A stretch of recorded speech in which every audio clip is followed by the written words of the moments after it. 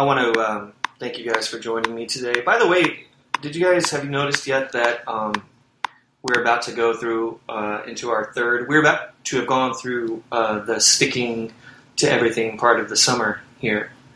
Oh yeah, no, there's no there was a visible cool snap, and it wasn't even particularly cold. It was just not miserable. I'm not covered in sweat. Yeah, it's nice. Yeah, we're still in my garage. It is not, however, 114 degrees. Thank God. And none of us want to die, and we're not drinking for survival or the opposite. We're just chilling, almost literally. The dad humor is back. Yeah? It's a temperate climate. We're not quite chilling yet. Yeah, that's true. Give it time. So I wanted to talk about. I had I every week when of course you guys know this, but I'm saying, and most people that are listening to this right now will know this too. But when you click on or listen to an episode, there's some words that you can read that'll usually say a little bit of something about the episode. Most of the time, I write those, and for the episode that's going to be coming up this week, it's what we recorded most recently, and that was Hank Williams Jr.'s High Notes. I think you guys both remember that. Ooh, doggy. Yeehaw, my friend. And the reason why I'm going back to this is, as I was writing the piece, I wanted to slip in a few funny Hank Williams lyrics, and I went back to all the songs, the titles that we discussed during last week's show and stuff that I bookmarked.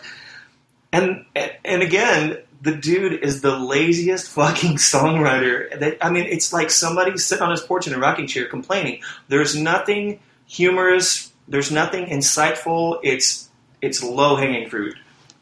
But I did find, and this is what I wanted to share, and I comment, we talked about this song briefly last week, and those are the lyrics to McCain Palin Tradition, wherein Hank Williams Jr., changed the lyrics to his hit Family Tradition, which is a brilliant song. I dig it. Brilliant lyrics.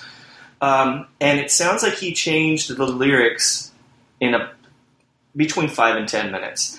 And I'm just going to read you, I'm not going to read you the whole song, but I'm going to read you some excerpts. These are the actual lyrics in the song.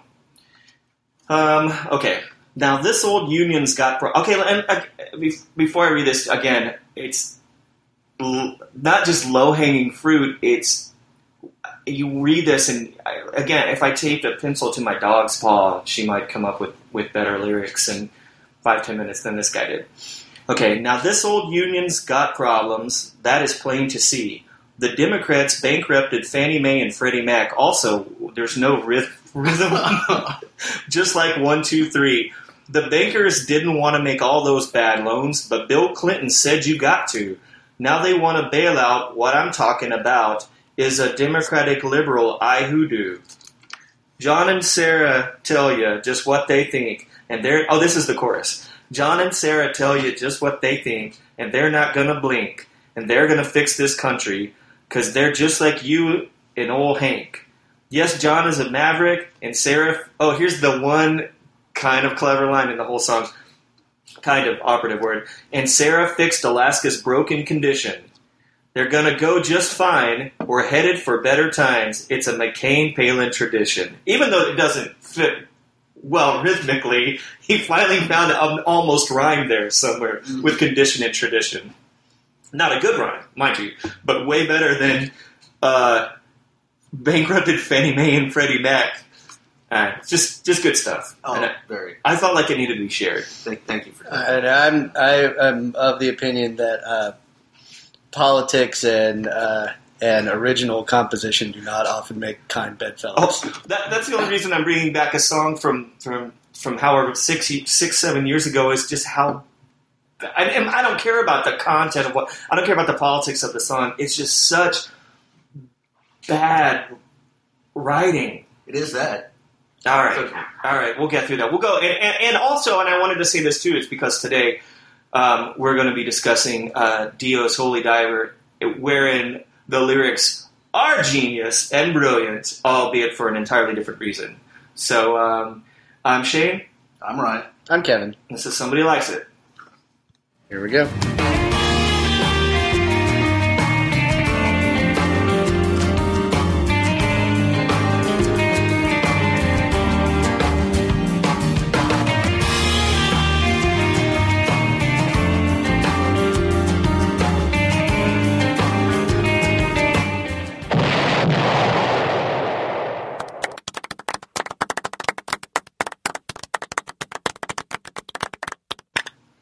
And we're back. At least I'm back. Are you guys joining me? I reckon. Oh, yeah, I'm back. Are we going to rock? And or roll. I hope so. So today we're discussing the tiny man with the large voice who was Ronnie James Dio. And I know you have to say it like it's a monster truck, like Ronnie James Dio. Well, that top I wonder if he only played on Sunday, Monster Truck Sunday, Astro Arena. Well, we used to say that as a joke years ago, and I talked about this. Well, I'll get into this story later. Let's talk about this a little bit. But I went and saw him. And it wasn't at a monster truck arena. And fuck it, I'll just tell the thing right now. I was waiting for the UT shuttle, and there's a family friendly festival in Austin, Pecan Street Festival. We've discussed this on the air before, but it deserves being said again since we're doing Ronnie James Dio today. And we all went to see Dio, and the streets are just crowded with people eating funnel cakes, and they're making those turkey legs, yeah, and those things where you like fill up a jar with layers of colored sand and shit. You know, there's craft. You're right, exactly. Corn on the cob, and then on a couple of the side streets they have bands, and most of the bands are all local. A few are like clowny family. Kiddie bands, magic tricks, and shit like that. But somebody that year decided to spend a little bit of money and hired Dio. And it was amazing. There's this tiny little side stage, but they put it up really high in the air as though they're going to give the illusion that it's a much larger venue. And tiny Ronnie James Dio comes out and rocks. And there's all these people wearing their... My friend Nathan commented to me that there were many people in the audience wearing Dio t-shirts that looked nicely crisp, and as though... What year was this? 1994. So this is 11 years after Holy Diver, which was the pinnacle of his solo fame. But as the 80s slid into the 90s and it became grunge at that point, he's playing, county fairs and Pecan Street Festival. You gotta make a living. Yeah. It was amazing. It was like watching something straight out of some sort of parody movie that would have come out around the same time, but it actually has a film of some sort. Yes, yeah, and the man was very tiny. And to be fair, it's hard to think about Ronnie James Dio and sort of not think about the hand gesture that he's credited with popularizing. He is credited with popularizing the horns up like devil gesture, which goes over great in this city, as both of you guys know, because that's also the University of Texas Longhorns like fight on Texas football gesture. Right? Yeah. So there's lots of that going. I think that even speaking of crisp shirts, there were people walking up and down the street that saw him throwing the devil sign, and they're just like, "Yeah, that's right, hook 'em horns, heavy metal boy." Heavy metal boy. So anyway, all right. So Holy Diver is an album that I was completely unfamiliar with. All that I knew. Well, okay. Did you guys, when you were in elementary school, did you ever hear? Were you familiar with the idea that if one were to take the Dio logo and turn it upside down, that it would transform into devil, to the word devil? I thought it would just say Have you heard of this? Sounds like a typical suburban legend. It's like the evolution of the Paul is dead. Well, here, I'm going to show it to you, Ryan, right here. Kevin, you can come around and look at it. Or the devolution. You can see how it... I can see how it could be... construed. You could be construed as devil. Devil. But it's a little bit of a... I mean... It's a little bit of a stretch. You kind of have to work to make it work. It's like a sort of a scripty calligraphy thing. Calligraphy. I can't talk tonight. Anyway, which ought to make this podcast great. But yeah, because of the font or the writing that's used, it looks like it might be more than it is. Yeah. I find it especially, and yeah, you can see that, but it is very stylized, very flowy calligraphy, and but I also find it interesting that Dio is the Italian word for God. So I don't know if there's a push and pull there, or if there's something unintentional. I seriously doubt it.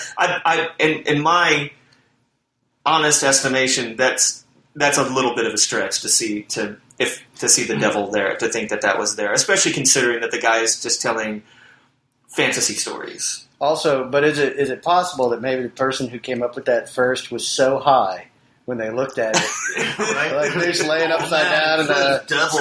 yeah. I've thought that a lot about stuff that I heard when I was a kid about backmasking and shit like that. I swear, as I've gotten older, I've many times have thought about the schoolyard rumors that I heard back then and thought, you know what? Somebody's older brother that was high at the time Totally made that up and then just told their little brothers and it went all over the world. Yeah, siblings. No, I don't even know if they're fucking with it. They think it's like, holy shit! It's insane! It's devil!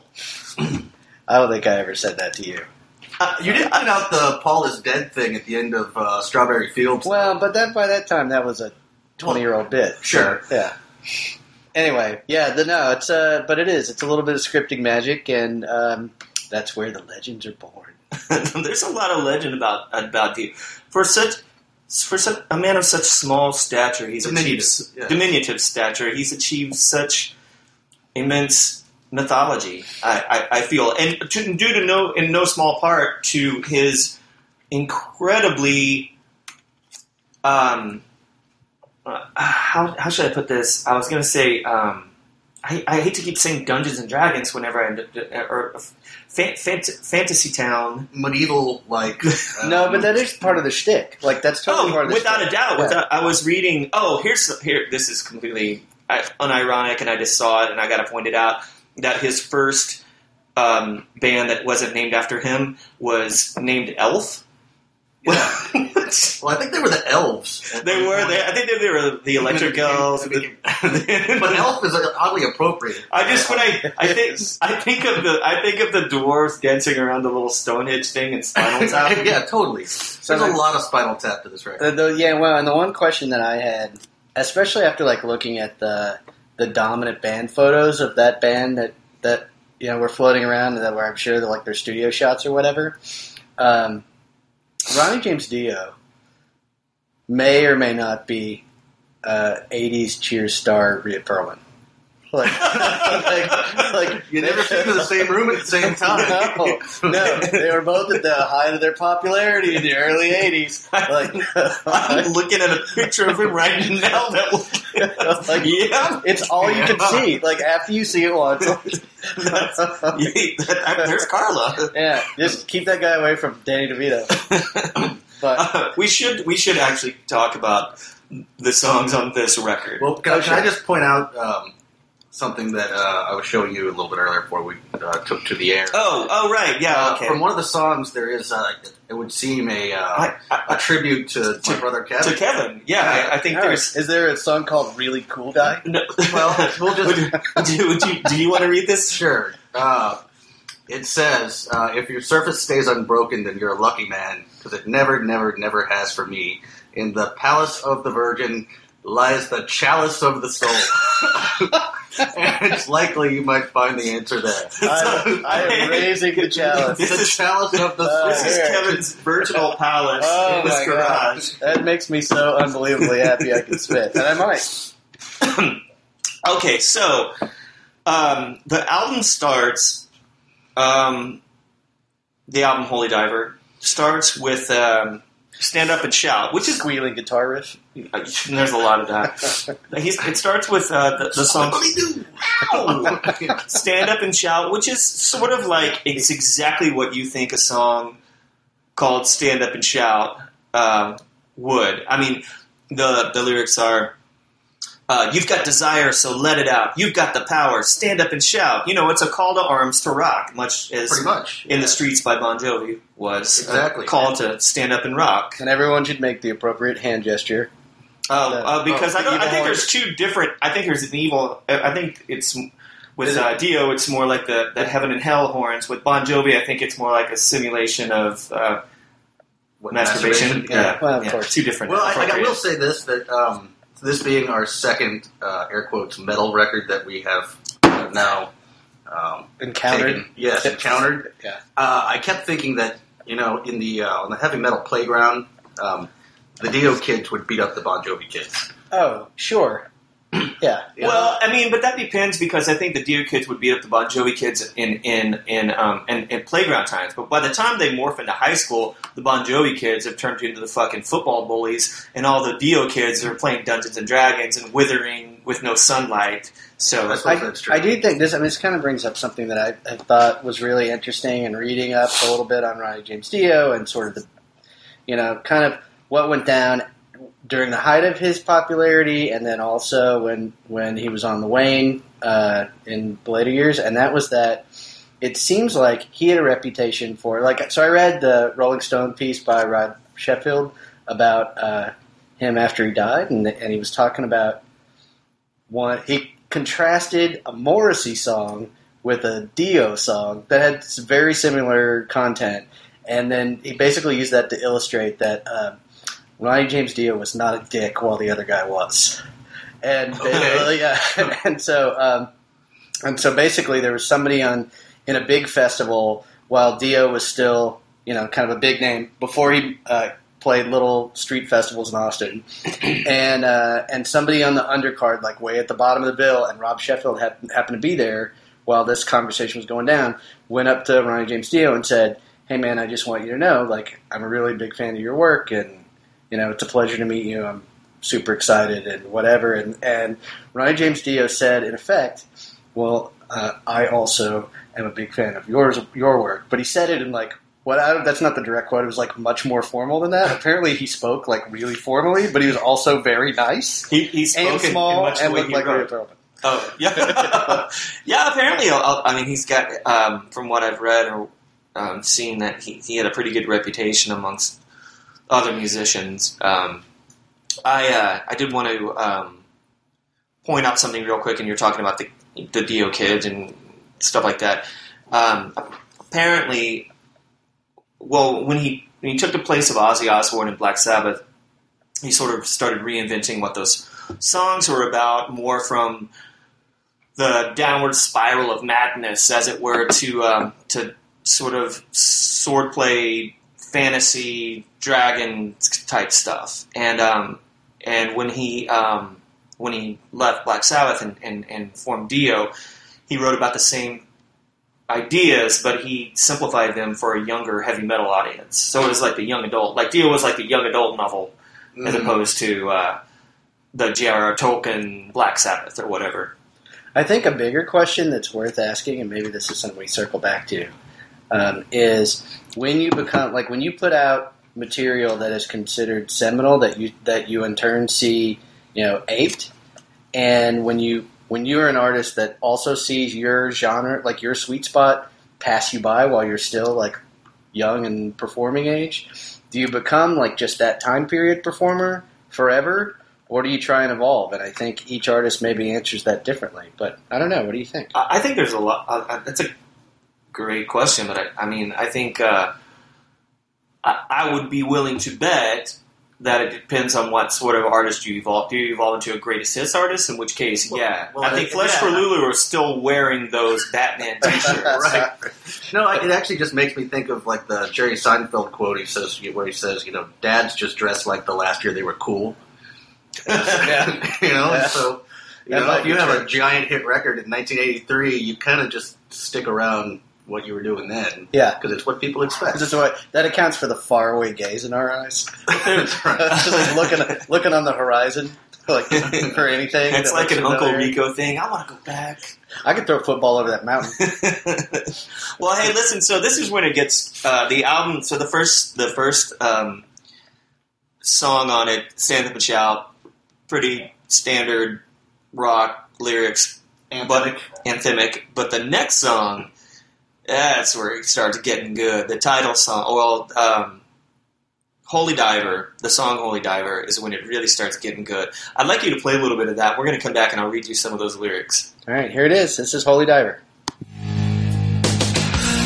Holy diver, you've been down too long in the midnight sea.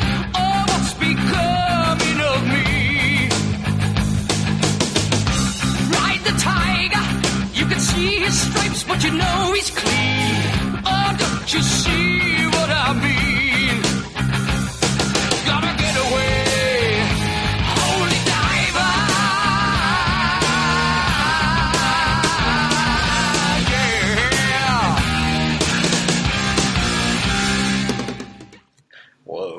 That was Holy Diver by Dio. Ronnie James Dio. Fronted by... Well, no, Dio Playing was on also a the name Sunday. of the band, you have to remember. I am aware. So, yes, so Ronnie James Dio.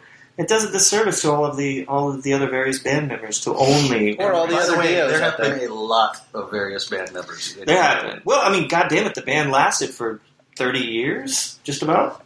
Let's see. He died in 2010. 82 to 2010, 28 years. Yeah. And it pretty much never went away that whole time. Well, before we start getting into some other stuff, I have to. This is remember when I said it gets really good with this song. The nonsense starts. The fantasy nonsense begins with this one. I'll just throw this out here. This is my personal favorite song. My favorite line in the song. Ride the tiger. What? Okay, it starts out, Holy Diver, you've been down too long in the midnight sea. Oh, what's becoming of me? Is he the Holy Diver? Okay, but then it goes on to say, ride the tiger, you can see his stripes, but you know he's clean. Oh, don't you see what I mean? No, I don't. No, I have no idea what you're saying. None at all. It occurred to me more than once as I was listening to this record that Dio is really good at saying a whole bunch of stuff that doesn't really mean anything. He obfuscates the meaning quite handily. Yes. Just, makes it vaguely menacing in some fashion. Well, later in this song, this line makes sense. He goes, shiny diamonds like the eyes of the cat in the black and blue. Something is coming for you. I think I get what he's going with there, but the overall effect is, I get the overall effect, but if you look at it line by line, it doesn't really make it like the eyes of a cat in the black and blue. Is that like something is cat's eyes like glow in the dark sometimes? Race for the morning, you can hide in the sun till you see the light. Oh, we will pray it's all right. Yeah, all right. Yeah, we'll do it. Here's the line from this track that stuck with me. Between the velvet lies, there's a truth that's hard as steel. The vision never dies. Life's a never-ending wheel. And that's true. Totally. But and even though he did write this before The Wheel of Time, which is a very popular fantasy series written by Robert Jordan, which came out many years. Who nerdy now, Shane? Oh yeah. No, he owns it. I know. Yeah. Look, don't ever think that just because I'm deconstructing Dio's D&D lyrics, that doesn't mean in any way. He knows about this because he played D&D. Oh, yeah, there was some of that. There was a brief foray into that line of thought. So anyway, Kevin, what did you think about this song?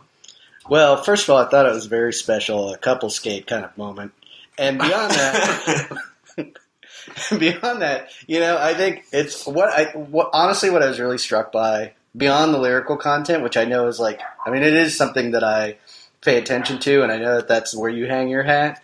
I just find the aesthetics of songs like this one are really the ones that sort of lay the carpet for all the stuff that comes, for all the imitators that come behind it. It's it's supposed to sound dangerous and menacing, and not in a way that, I think it feels in this day and age maybe a little bit saccharine, like some of the Bon Jovi stuff felt saccharine, but for totally different reasons. I don't know that it was supposed to sound menacing as much. I think that because a lot of the rumor was going around in the schoolyard that devil, and because he did the devil horns, but I don't think that. You definitely have people that came after, say, King Diamond, who we'll get to later, and genuine people that were genuinely speaking of necrophilia and raping people and stuff. All this, but with Dio, it's sort of like putting an Atari 2600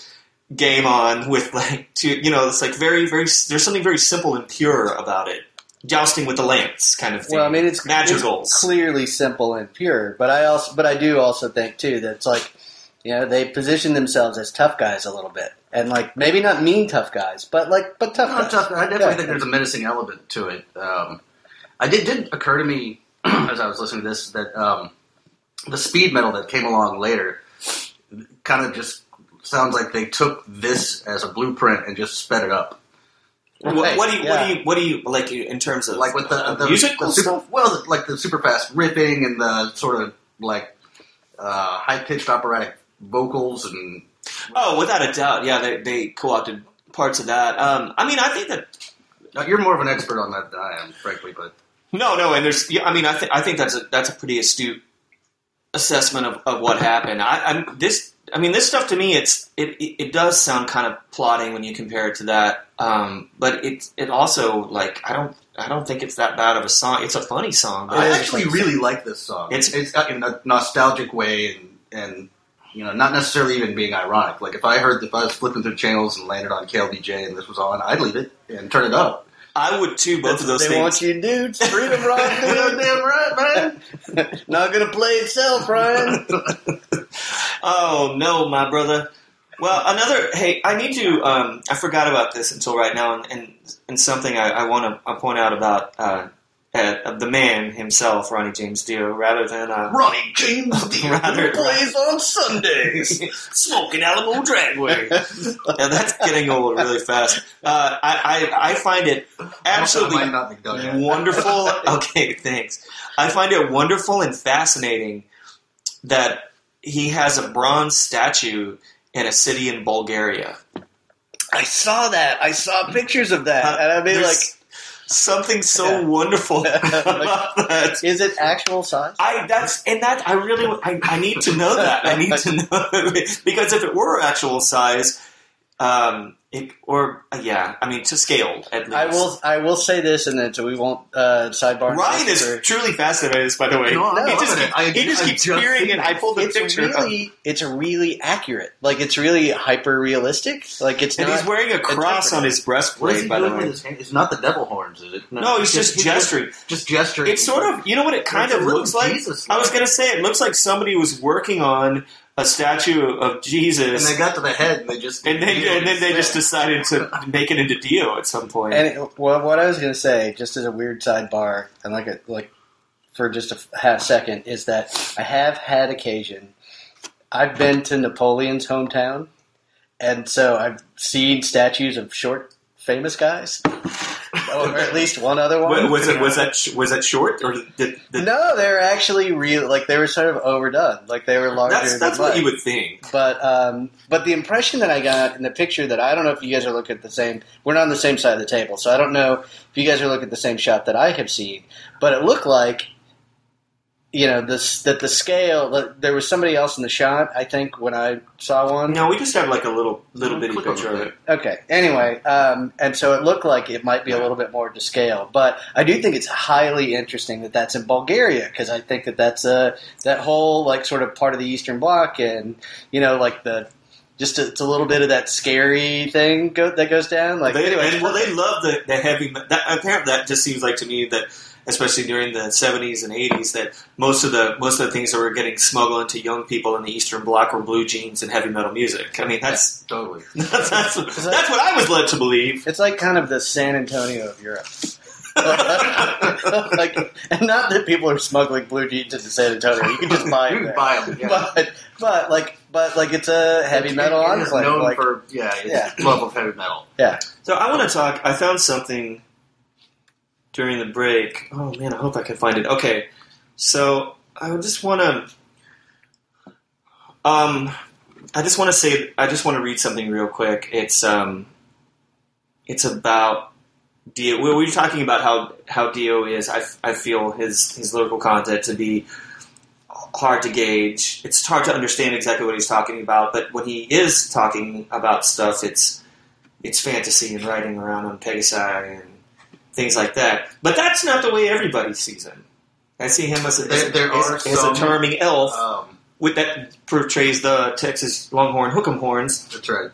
Also known, if you're an old school MTV fan, also the Beavis and Butthead.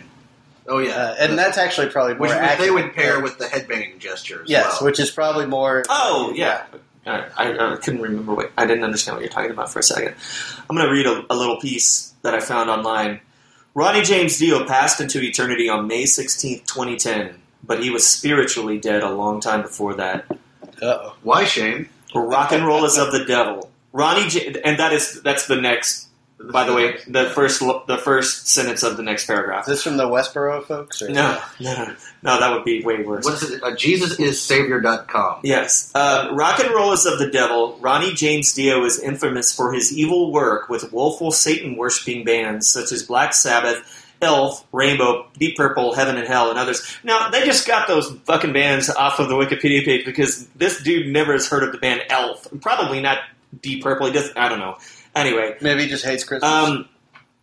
Man on the Silver Mountain was Ronnie James Dio's most well-known songs, mocking God's authority. Dio used and you can click on this, El Diablo satanic hand sign. I don't know who came up with El Diablo. This is news to me, and I've been using the El Diablo both ironically and unironically in junior high and high school. I definitely was there a transition from the unironic to the ironic at some point? It was called. God, I hope so. It was seminal moment. It was called "Smells Like Teen Spirit." There you go. All right. Promoting its use widely amongst other musicians and rock and roll fans. Rock and roll is all caps. The sign represents the goat or ram, a mockery of the Lamb of God, Jesus Christ. This is all fucking news to me. Let's see. The occult has many front organizations for their evil deed. The occult. Things that are unthinkable to the average person. So, there you go. We're talking about unicorns tromping in the mists. Apparently, some people out there are flipping Dio around upside down, reading devil. In between speaking in tongues and handling snakes. Right. Yeah. But I do think that's like there are some elements, some folks in society who don't get shtick when they see it. And very obviously. Well, sure. And I do think that this is like a fulcrum of rock and roll in what in the 50s, Chuck Berry was dangerous. It's true. And so it's just a matter of sort of putting your finger on the pulse of whatever feels dangerous at the time, and apparently in 1983, it was Holy Diver. Well, I think that this person put their finger on the pulse of whatever was going on in 1983, and then never took it off that particular pulse. Because in 2010, if they're still running around talking about throwing the devil sign or whatever, and and talking about how he was spiritually dead for a long time before that, and the phantom occult that's out there somewhere. Well, and let me say this, because Ryan and I have talked about this to a small degree before, and it's good that there are bands in every genre that are actually worthwhile, and there are some that guy would probably like that are decent bands. Not very many that I know of, but there have been decent songs recorded in almost every genre. The problem is that if you can't sort of see past the end of your nose on some of that stuff, you don't ever leave yourself open to the possibility of getting to know something that you wouldn't necessarily get to know otherwise, and that's too bad. Right. I mean, it's completely. And this guy would never. I mean, he might. I doubt this guy, but I'm sure there are a lot of people, especial people. Some are more especial than others. That came of age. Spanish? Thanks. Yeah. Well, I'll give it Del Diablo, Devil Hands. By the way, why is it the El Diablo out of nowhere? Like it originated in Latin America somewhere. But I mean, there were a lot of Jesus rock, as it used to be called, Christian rock. It's really started in the 70s and became popular late 70s, 80s, and there are a lot of people that grew up at that time that don't think that this guy does, that rock and roll is of the devil. I mean, they're used to hearing Christian rock music with Christian lyrics. Stripers. Well, and that's part of the reason why I mentioned that it's been prominently brought up over and over again when people write about this guy, that he was really a sweet human being and a nice dude, and the fact of the matter is understand theater. It's not rocket science. It might be rock science, though. No, and there's... See what you did there? Yes, I did. The little dipsy do. Whoa! That'll be 25 cents. I love how when when guys like that wrote that piece, we'll talk about how there's mysteries and mazes to find in these lyrics, and never once think that maybe just the lyrics on the page are just what they are. Are we talking about 2112 again? No. What? Yeah, maybe.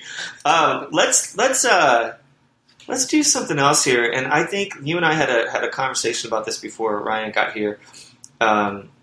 and that's "Don't Talk to Strangers," which is another one that's just insane, but I guess could be construed as something that's satanic somehow. Okay. And to me, it just sounds like this is definitely dumbed down for the YA audience. Is this the one that starts out like easy listening and then rocks? Yes. Okay. Yes, it is. Yeah. Okay. Don't talk to strangers. Seriously. Dream of women, 'cause they'll only bring you down.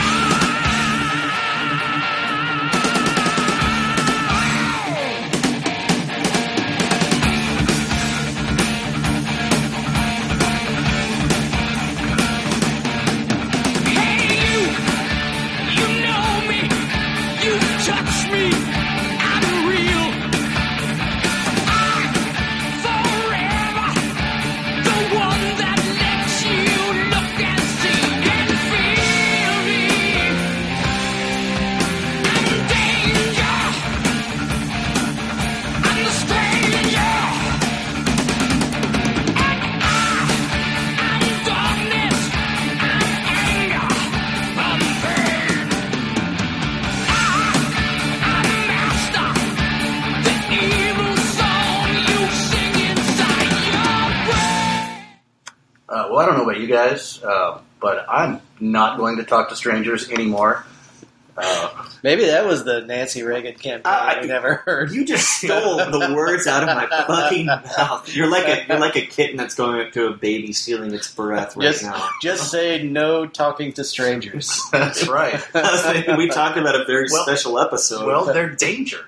They are. That's true. In fact, hang on. In honor of this, I'm going to Oh my god.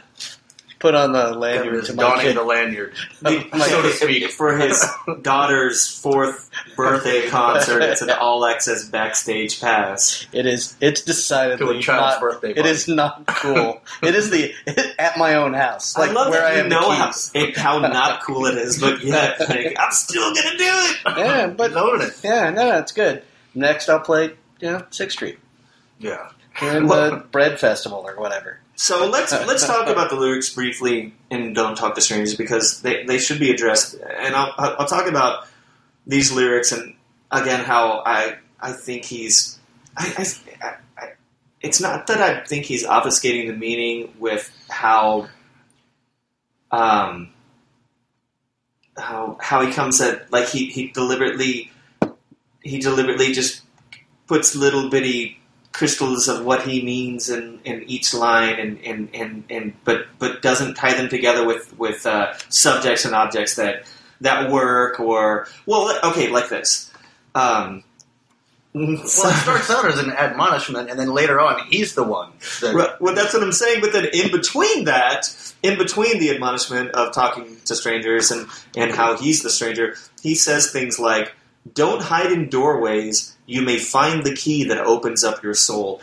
That makes no sense on any level, unless maybe there's a doorway that connects a world to another world, perhaps. How does one hide in a doorway anyway? Well, I guess maybe it's like a line of what's in the wardrobe thing, like Earthquakes. you're jumping. Oh, right. Well, but you're not hiding. You're not hiding. You're hiding from the earthquake. Oh, and earthquakes are evil. Yeah, you're right about that. Don't go to heaven because it's really only hell. That was the line that I had pulled from this. Yeah, which I'm sure that's the one that got. That's the one that started that other website. Oh, it did? I mean, I don't know. I mean, I assume so. It probably did, but I mean, I don't think in reality that. I don't think that there's any way to perceive this song in any literal way. But I mean, do you think it's the heavy, like the metal version of an Escher drawing? Like, is that what we're talking about? You're giving Dio too much credit. That's kind of no, but I guarantee you, people that like Escher drawings like Dio's music, or vice versa. No, it's true. But no, okay. Well, let me continue, and then I'll answer that question. Okay. The next line is: "Don't smell the flowers; they're an evil drug to make you lose your mind. Don't dream of women, because they only bring you down." And there's the menacing part at the end there, but the rest of it's just insanity. To be fair, that last line is because they only bring you down. Okay. Wow. Wait a minute. Why are you not the lead singer of a Dio Tribute band. Oh my god! That's from the guy that does a great Dick Cavett. Everybody. Wow! I've got my special type. You should put a reel together. You really should. Well, get right on that. And you don't like bands that scream at you, so maybe you just want to do the screaming. Yeah, maybe that's it. I'm that's how you'll master it. Yeah, I need to be the one doing the screaming. I think what it is, I honestly have no idea what he's saying at all, and I don't think anybody else does. I think what it seems to me is he's got a story in his mind somehow, and he's writing little fragments out there because the words feel or sound good to him as he's writing the fragments, but I don't think... There's not a cohesive unit going on here. Right, exactly. I don't think they gel into a cohesive... I think that he's putting little fragments of what this idea, this story that's in his mind, but I don't think that he ever has a start, middle, and finish. I don't think there's a whole story going on in this story here. No, he just kind of sprinkles some shit around and hopes it sticks. But I do think that a lot of times that guys in genres like this deal in vignettes, right? Like, so it's really it's supposed to be a little fuzzy around the edges. It's supposed to be it's like you're supposed to feel it and not necessarily perceive it on it. Like, we're probably talking about it more than he ever intended on anybody. I don't think right. No. But I like how you said feel it and not necessarily completely perceive it. But since we're saying that, did you not find someone who took a stab at? I did. I've been looking because there's very little doubt in my mind that a lot of his lyrics, as amusing as they are, I don't think he thought about a lot of them long, because I think the idea was, like I said before, was in his head, and he didn't think about it long enough to make it clear to all of us, the listeners on the page. He wanted to get the rhythm right and the rhyme right. About his stripes being clean, or he smells clean. Can't you see what I mean? I mean, there's not a lot of thought. No. Okay, so I found a guy I found somebody that wrote something about this song on songmeanings.com, and then what he had to say was, I think the general meaning of this song is not be antisocial and a recluse, but to stay away from the illusions in life that fool you. Okay, hold on. I'm going to start this over. I'm going to read what this guy has to fucking say about this song, and then I'm going to go back and read some of the lyrics from the song. So this guy has really read in, or girl, woman, I have no idea, I'm assuming, because of certain things that are said in it, but also he's listening to Dio. I think the general meaning of this song is not be antisocial and a recluse, but to stay away from the illusions in life that fool you into destructive behaviors. There are many things that bring you instant temporary gratification, but only leave you to suffer. In microeconomic terms, the opportunity costs. When you have that bag of horribly processed bag of Doritos, When you have that bag of horribly processed bag of Doritos, jack off, then call it a night and go to bed instead of working towards a healthier lifestyle by working out or doing some meditating, you bit the dust. That is some profound shit right there. It is. And but then again, preach, brother. When he's okay, so let's go back, and he's talking about how he thinks that this song is about stay away from the illusions in life that fool you into destructive behavior. Do you think he's reading into it? Because I do. When he says, "Don't hide in doorways, you may find the key that opens up your soul." There's nothing necessarily bad about finding the key that opens up your soul. Don't write in starlight, because the words may come out real. Yeah, that has a lot about jerking off after you eat a bag of Doritos right there. Well, yeah, exactly. I don't know how you're not getting that. I don't either. You make it sound so sane. Well, and the impression I get at it, like from hearing a lot of this stuff, is that there's the expectation that there's going to be the big reveal at some point. Like, they just keep teasing, like, there's this big thing and it's coming, and like, hang on, everybody. And then, the song's over and we move on to the next song. I Night Shyamalan film without a twist. Totally agree with you. I love the way that you just put that. That's what I was hinting at before, where I think that he's got the whole story, or had the whole story in his mind, but we only get little slivers of it. And that's exactly, there's no reveal at the end. No, there's nothing to read into it. Yeah. So one of two things can happen. Like, it's either intentionally pedestrian, because that's sort of the way that it was written. That's like what they're capable of writing. or it is supposed to remain forever a mystery. It's shrouded in this. Shrouded. I think it's shrouded in well, the fog of my garage. Hey, can I just point out something? Do you guys know how old Dio was? Like Ronnie James Dio. Ronnie James Dio on Sunday! Do you know how old he was when this record came out? 4. Just kidding. Sorry. That would be amazing. He was about as tall as a 4-year-old. My own That's true, personal shit, but go ahead. He was 41 Oh, when well, this record perfect. came out. And this was like at the beginning of Dio the band's career. Well, but not the beginning of his career. I mean, he'd been around. He had a solid career before that. Deep Purple, Rainbow. I'm just pointing out all the bands that the guy Elf, that the guy on the Christian page that hated this guy Cheers. pointed out. Cheers, that's right. We forgot about that. Great stand on But then he had a before that he was playing music under his birth name. That was Perlman. Just gonna ride that as far as you can. It's making me cough like my grandpa when he was I'm sorry. What a chain smoker. His birth. What? Real permanent. Now we're blues music. No. Okay. He was in a band in 1958. His band was called Ronnie and the Rumblers, and then it changed to Ronnie and the Redcaps. So Ronnie James Dio was in. I think he did. There were a lot of progressions in his musical stylings. But I do think that one thing, in all seriousness, one thing that you speak to is the fact that like that guy was bound and determined that like this was the life for him. This was the only life that he was going to carve out. And God damn it, if that meant that he had to play on 6th Street during the grunge era, or like when other things were blowing up and his band wasn't quite making it, like he was going to keep at it. He stuck to it. He did. So I see here that you're looking up Ronnie and the Redcaps. I was just wondering if this was like his skiffle era. Yeah, I don't know. It's 1958. I'm wondering.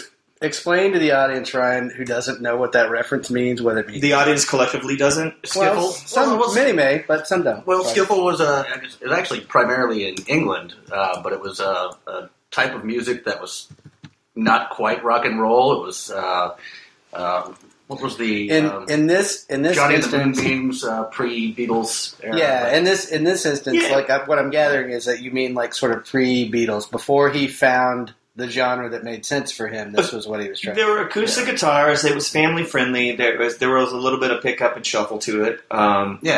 It was.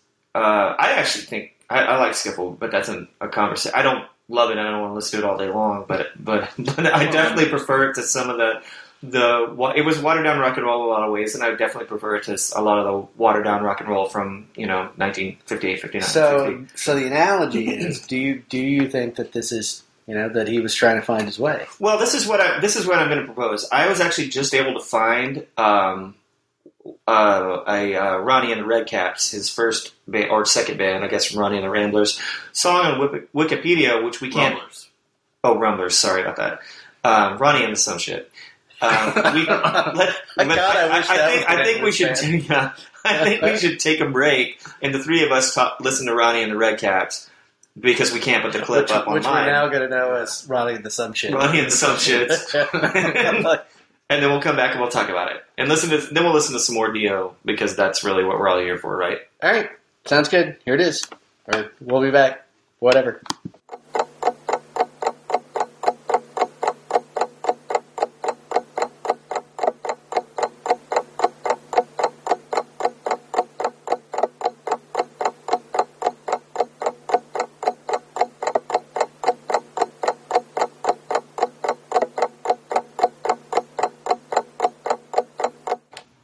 That was amazing. Kevin and I are speechless. That's the squeaky, shiny version of Dio that I never thought that I would see. Holy shit. It really puts it into perspective how old he It's was. kind of like, Rainbow in the Dark meets Earth Angel. No. Earth Angel is just... there's no Rainbow in the Dark.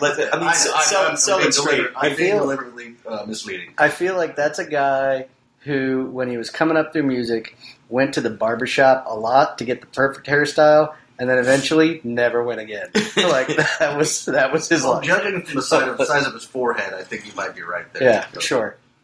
Earth Angel is exactly the song that I thought of. Yeah, there were that was four of them.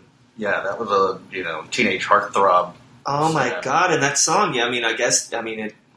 there's no way for us to. I guess there probably is a way for us to find an MP3. But he had a moment. He he sort of came up trying to be the 50s version of what was popular. So yes, that track was called "An Angel Is Missing," and it was Ronnie and the Red Caps. And kids, if you'd like to hear it, go to YouTube's. Oh yeah, yes. Go to YouTube's and look for Ronnie and the Red Caps, or you can go to patavona.com. We haven't talked about this. And I'm not sure I'm pronouncing that correctly, but that's his surname, his actual surname, his birth name, and but so it's this is patavona.com, and then the subheading is From Ronnie and the Red Caps to Elf, which it was his band that ended in the mid to late 60s. So basically what that says to me is, and it also says Ronnie Dio's early years, says to me like, we liked it. He was a good kid. He was such a nice boy then. And he got into that heavy metal music. And then you can't find him on the same website anymore. No, you can't. Yeah. Of course, then again, probably none of the people who like the music from the earlier era are trying to access the web that often anyway. Maybe. That's probably true. I think it's that couple that took the laptop out of the box and was trying to figure out how to use the webcam. Or it's like the Jitterbug phone. It's got one button on it. So, I don't know what this does, but I'm going to keep hitting it. Well, that was shocking. I'm still a little bit shocked. I didn't expect to hear that. And the quality of the music. The song was a good song. No, it was absolutely a solid tune. He definitely got better as a the vocals. He's singing in a lower register of a tenor. He's not quite getting into a baritone at that time, and he definitely sounds young. His voice, his powerful pipes, as they were, developed, a number of years later. But the genesis for that was there. And I think the thing you can say is he was always enthusiastic. So if that guy was in the project, he was throwing himself in there all the way. 100%. Yeah, I'll buy that. Okay. Well, we buy it. Go ahead. We have not yet spoken about Rainbow in the Dark. We haven't spoken about Rainbow in the Dark. Oh my God! Yeah, I can't believe we're 50 minutes in this podcast. We've not said a word about Rainbow in the Dark. I was holding back for the end. Here, I have to get my devil horns ready. There's something so warming up. You are flexing. warming up. Yes. Yeah. That's an injury you don't want to go. I was gonna say that shows your age right there, son. Sure. Wait, did I just say son? Do I just occasionally throw that out there? Speech, son, for no reason. I think that's the Hank Williams Jr. Later, we're gonna ceremonially move some manure around. Ceremonially? How do you ceremoniously move manure? That is a different, albeit terrible podcast. Can we do it in an upside down cross? Sure. Which by the way, so we were talking about this. Ronnie James Dio and his ilk were beloved on the Christian right, or I don't want to say that the Christian right or whatever, just beloved by a certain segment of people that really don't like rock and roll that happen to be Christian. Shane might not name. and they would often show the sign of a broken cross, which doesn't in any way resemble a broken cross. Like this guy had one on his website that we were looking at earlier, and I want to know where the genesis of that. What you guys don't know? I haven't got a clue. Yeah, I don't either. I don't think it's a real thing. Is what I'm getting at. So yeah, and honestly, here, believe me, you may be surprised. There are occasionally wacky things on the internet that aren't true. Occasionally, twice there have been wacky things on the internet. So. I think that the thing that's really interesting. Listen, I'm sorry to interrupt you, but what you're telling me is when I see something on the internet that doesn't seem like it's going to pass muster, sure. What I need to do is have an immediate check and I need to go to InfoWars right away. Oh, definitely. And make sure that it goes ahead and clears. Yeah, if Alex the fact Jones says it's checker. okay, Yeah. you're gold. Okay. Yes. And that's the only other crazy on the internet. So if we can just put that in a bucket. Hey, wait, Shane, are you planting a false flag right now? Yes, I am. Right. Of course. Speaking of danger. So anyway, I think it's fun to see where it is that he came from, and that was one thing that, he had peeking at a little bit of his earlier work gave us a somewhat traditional path early on. So anybody who did not hear that, which it won't be part of this podcast, pop over the YouTubes, like the guys were saying, and beyond that, I don't know. What are your takeaways? We started talking about Rainbow in the Dark. Yes, I want to talk about Rainbow in the Dark before we get out of here, because Rainbow in the Dark encapsulates everything that this album is to me. Amazing fantasy lyrics that don't necessarily mean anything. Nothing. Well, let's just say this. The song starts with the 3 words, "When there's lightning." That's just, you're in for a fucking ride there, man. No, it's dangerous. It's dangerous from the get-go. Oh, yeah, there is lightning. There is lightning. I hope you're not outside, because there's lightning. Don't be holding a golf club. No. Yeah. I think in this, and I read this at another one of those sites, and he drops the word demons in this song.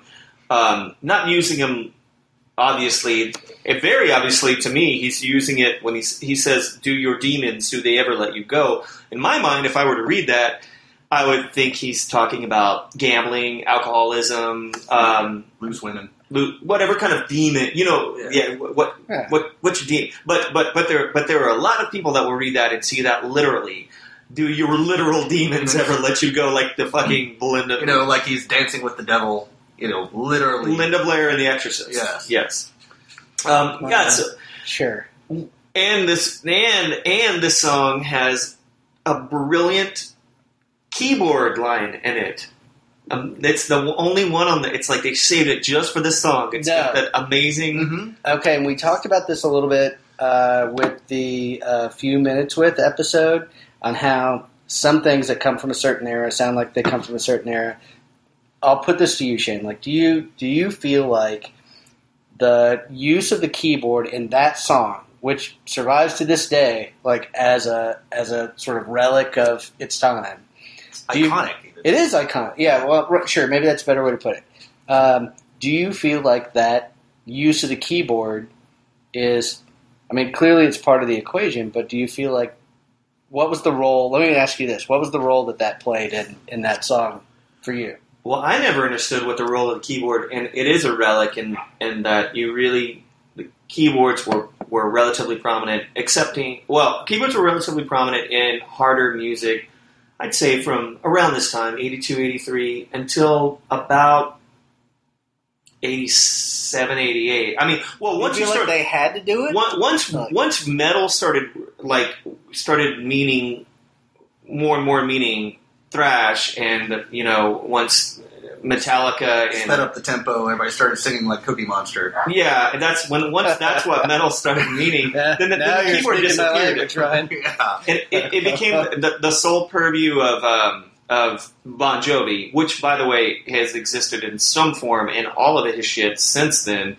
So I don't know what it means about that, but yeah, this definitely dates and puts it in a very specific place and time where you would have harder music, heavy metal, what have you, with keys in it, but also with lyrics like Ronnie James Dio would sing, where people would go to your concert and throw the devil horns and not put their thumbs up in the air or their fists in the air. Or well, let me rephrase. So and so you answered quite a bit of that, but we talked about this during the Bon Jovi cast. And it was all about sort of the formula and those guys trying to figure out the formula. I guess what I was really trying to ask is, do you feel like the keys on that song are them trying to sound like what was popular at the time, or do you think that they felt like it fit? Are those independent?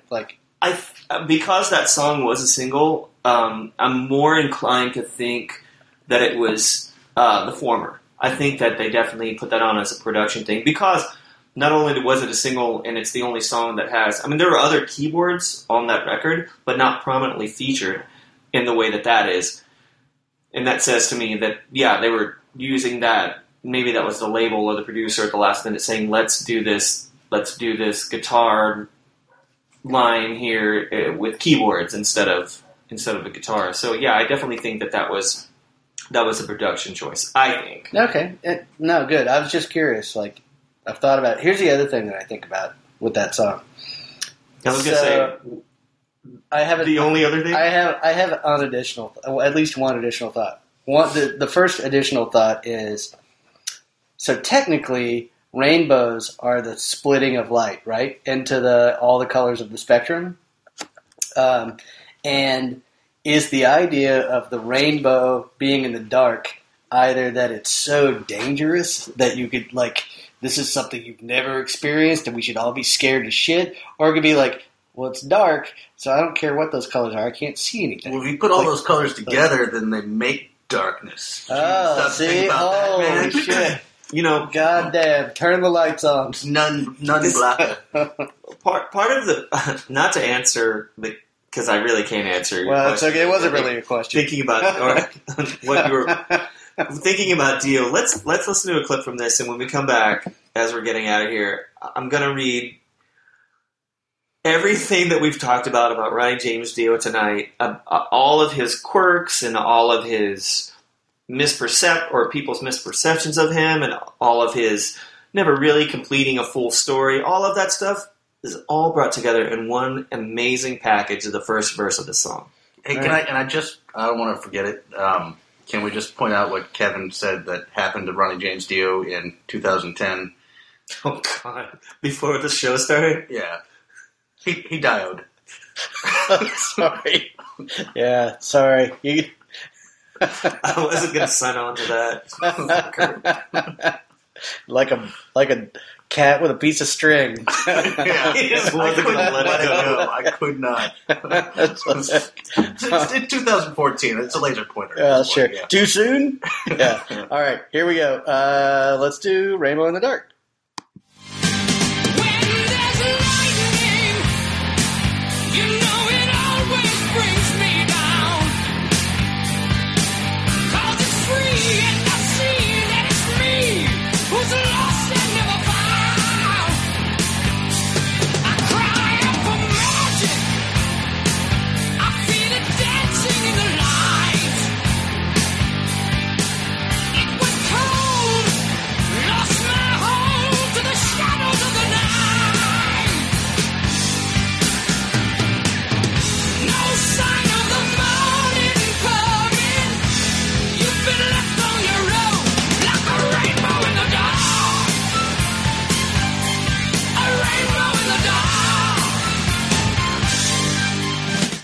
So if it was dark and there was a rainbow, does that mean you couldn't see the rainbow? It would be a rainbow, but it would be shrouded in secrecy. You guys are imitating the dudes that were the 14-year-olds that were smoking pot in 1983. Like, say, turn it upside down and it smells devil. Amen. Here. Shortest word in the English language, ladies and gentlemen. Yeah, Ryan's making a gesture to Shane like he's passing of the dubage. Yes. I think pretty much everybody out there is familiar with that. But it's good that you're still continuing your comedy career, potential stand-up career that you started when you were 4. I guess it's preschool. Preschool. Yeah. So we're about to end here, but I promise some lyrics, lyrical insight, some lyrical. No. There's no insight. There's no insight here. I don't think substance. Yeah, I don't think there's any to be found. So I'm just going to read you a little bit about Rainbow in the Dark. Well, not about it, but what it contains. When there's lightning, it always brings me down, 'cause it's free, and I see that it's me, who's lost and never found. I cry out for. Wait a minute, I'm just doing this like William Shatner. We just all watched the William Shatner version of Rocket Man, which we're going to be talking about very soon. I just realized I'm reading these lyrics like he reads Rocket Man. I got to start that over again. Sorry. When there's lightning, it always brings me down, 'cause it's free and I see that it's me who's lost and never found. I cry out for magic, see it dancing in the light. It was cold, lost my hold to the shadows of the night. There's no sign of the morning coming. You've been left on your own, like a rainbow in the dark. Hey, so can I ask a semi-serious question? Sure. Like, so when I hear lyrics like that, I think like, okay, so this that guy's been dead for a while, and his Twitter account has like 150,000 followers, like crazy followers for a guy who's like. You really ought to slow down on the social media when you die. Well, and to be fair. He and his wife and his foundation have done some really cool things. He died of stomach cancer, and so they're very big at MD Anderson in Houston, and like have done some really cool stuff. Beyond that, they have like a Dio wing at MD Anderson. There's like I almost called it a club. It's not a club. It is not that. Like when you were at an airport. Tacky, like, party of three, tacky. Now seating. Anyway, but yeah, they've done actually a lot of seriously, they've done some cool work and some very nice things for people who are suffering. So beyond that, like I don't know, like what do you guys think? Now I've lost my. I was gonna say I'm not entirely sure how you're connecting these. Are you saying because the lyrics when you bring hear lyrics like this bring comfort to people, or I think. What I was thinking earlier, what I was saying earlier about Dio, how he took these lyrics and made them more for teenagers and for younger people, and gave a lot of these lyrics are they give like Caught in the Middle is a song that it sort of sounds like it could be played during a montage of Rocky movies, but in reality, it's saying. You've got this in you. You can, you.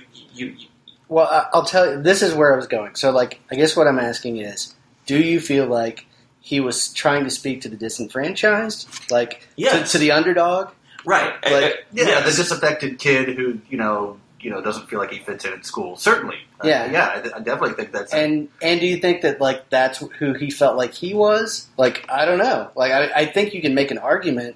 For the fact that that's who he felt like he was, by virtue of the fact that, like, even when he was at the height of his fame, it sounds like he was a really nice dude who didn't have a Napoleon complex. And, like, I think that's really, it's an interesting legacy to leave, even if musically, like, it's not my sweet spot, but I think it's interesting. Well, I think a lot of these songs, like, because there are some funny lyrics, but in all seriousness, there's a lot of a hopeful message, and when you can parcel together a meaning in a lot of this, it's hopeful, and I think a lot of that was. I think it was when I was reading that earlier about him aiming a lot of these lyrics in this band specifically toward younger people. I think that, in fact, here's something I was reading. Ian Christ. I'm not sure if the Ian Christ, yeah, Jesus' brother, yeah, British brother. It said he's saying Dio simplified his story substantially for a younger heavy metal audience. On the debut Holy Diver by his band reduced lush moral landscapes to simple good versus evil conflicts, using the lyrical duality of Rainbow in the Dark and Holy Diver to raise questions about deceit and hypocrisy in romance and religion. Well, that guy summed it up more eloquently than I could, but I do also see, like, and we won't go down the rabbit hole too much on this either, but I do see like a similar thing, like I saw a really terrific. I've mentioned the Ken Burns jazz documentary before, but one of the things in the latter stages of that was talking about Miles Davis' career and how he saw a lot of the Woodstock era and just decided that jazz, which was sort of dying, needed some infusion, and so that's where fusion came from. And you hear that now, and it sort of sounds like this weird shag carpet music. Like I am kind of seeing some similarities in the way that maybe Dio was trying to Frankenstein some things together, and some of that became staples for other folks, and some of it became maybe something without staying power. I'm just glad you're able to use Frankenstein as a verb. Oh yeah, no, that's that's professional courtesy. And I think that fits in well with this who we're discussing right here. Yeah, I mean, I think I see where you're going, and I think you're right. I mean, using some of these, a lot of people out there at the time would see these, what we see as benign fantasy songs is allegorical about heaven and hell. There was a lot of that going on back then. I think this battle between the light and the dark, right? But Knights in Satan's service. But and he's Yes. Thank you, Ryan. I said that to him while you were gone. He's stealing my fucking thunder right now. You understand? Well, that, right? And I didn't tell you guys I didn't know this. you had any fucking thunder. Where's it been all this time? No, I saw this. Okay, I saw Gene Simmons walking around a restaurant in New York years ago, and he would just go up, like literally walk up to every hot girl that was in the room, and then lean in and talk to her, and I assume say, "Do you know who I am?" And then he would spend the rest of the time just looking around to see who saw that it was Gene Simmons, and like that was more breadsticks. Yeah, kind of. Yeah, I don't know if that would have been maybe a better shtick. No, he's a lovely man. Yeah.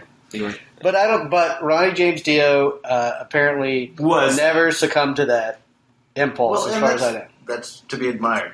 I will say that listening to this record, and to be honest, I never really got around to it until today. So I was driving around doing my various errands and whatnot. It transported me back, because this was a big deal record, like in the area of suburbia that Kevin and I grew up in. And I just felt like I was in the wrong car listening to it now.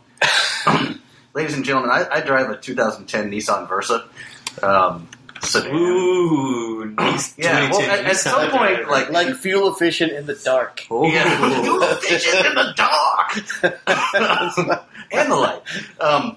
But no, at some point I was smoking and I'm like jamming out to Ronnie James Dio, and I'm thinking like people are going to be looking at me like, what is this idiot doing? Like I felt like I needed to go out and rent a Camaro. Did you feel like a and like piece? shave my beard down to just like a wisp of a mustache? Oh, but a lot of the guys that are still listening to Rainbow in the Dark are dads driving cars like that, so it's sort of a perfect vehicle. Is it a Michael Bolton in Office Space type deal where you like listen to the stuff that you are the person in your head. Mm-hmm. That is not necessarily the person that you are at work or on the outside. Probably so. That's a valid point. Yeah. Let's move on. All right. Well, so we've been through a few tracks. Should we talk about? Is there something else that we want to play, or do you want to tease? No, I think we leave it at Rainbow in the Dark. Let's talk about what we're doing next week. Okay. So yeah. So next week is my turn. We're gonna. I've been wanting to go modern with something that one of the things that I mentioned before is that when Shane went to a recently, and I'll say recently, like within the past 2 or 3 years, 2012, 2012 release, I really enjoyed it. Partly because we were able to. There's just a lot richer material out there to get a little bit of great background on a release at that time, but also because you learn about something in real time and it doesn't seem as much like these are great museums. But sometimes it's just good to roll around in something that you don't quite know yet. So my pitch for next week is going to be the new Ty Segall record, Metamorphosis. Which I think is great. I've seen it. I haven't even heard a note off it. I know some of the youngins in the music community in Austin, and they love that dude. Yeah, no, I've heard really good things about it, but I haven't heard. Yeah, I wouldn't know a song of his if it beat me upside the head. Well, hopefully it won't. But you'll have a little bit of time to listen to it, and then we'll talk about that next week. And then what comes up after that? That's going to be me and Vampire Weekend, the very first record, Vampire Weekend. Oh, we're sticking with those are relatively recent. Okay. All right, I like we're relatives. Whoa! Oh. Did I just blow your mind there? Yeah, who's a dad now, bitches? Well, let's hope I'm not. Well, right. Exactly. Anyway, whatever. All right, well, here we are, guys. Like, And next week we talked about doing this today, but we're gonna next week we're gonna be starting to do our weekly recording of A Few Minutes With, and we're gonna start with my. This is Shane, and this is gonna be my first. I'm gonna. This is great, by the way. What he's getting ready to say, you need to hear. It's the William Shatner version of Rocket Man, and I know a lot of you guys have seen this and heard this, but you haven't in a long time. And you need to go back and do it again. And you've never seen it with shitty commentary. So yeah. We'll be happy to provide that part. All right, we'll see you guys in 7 days. Somebody likes it? Oh, this is Kevin. I'm Ryan. Shane. Bye now. See y'all.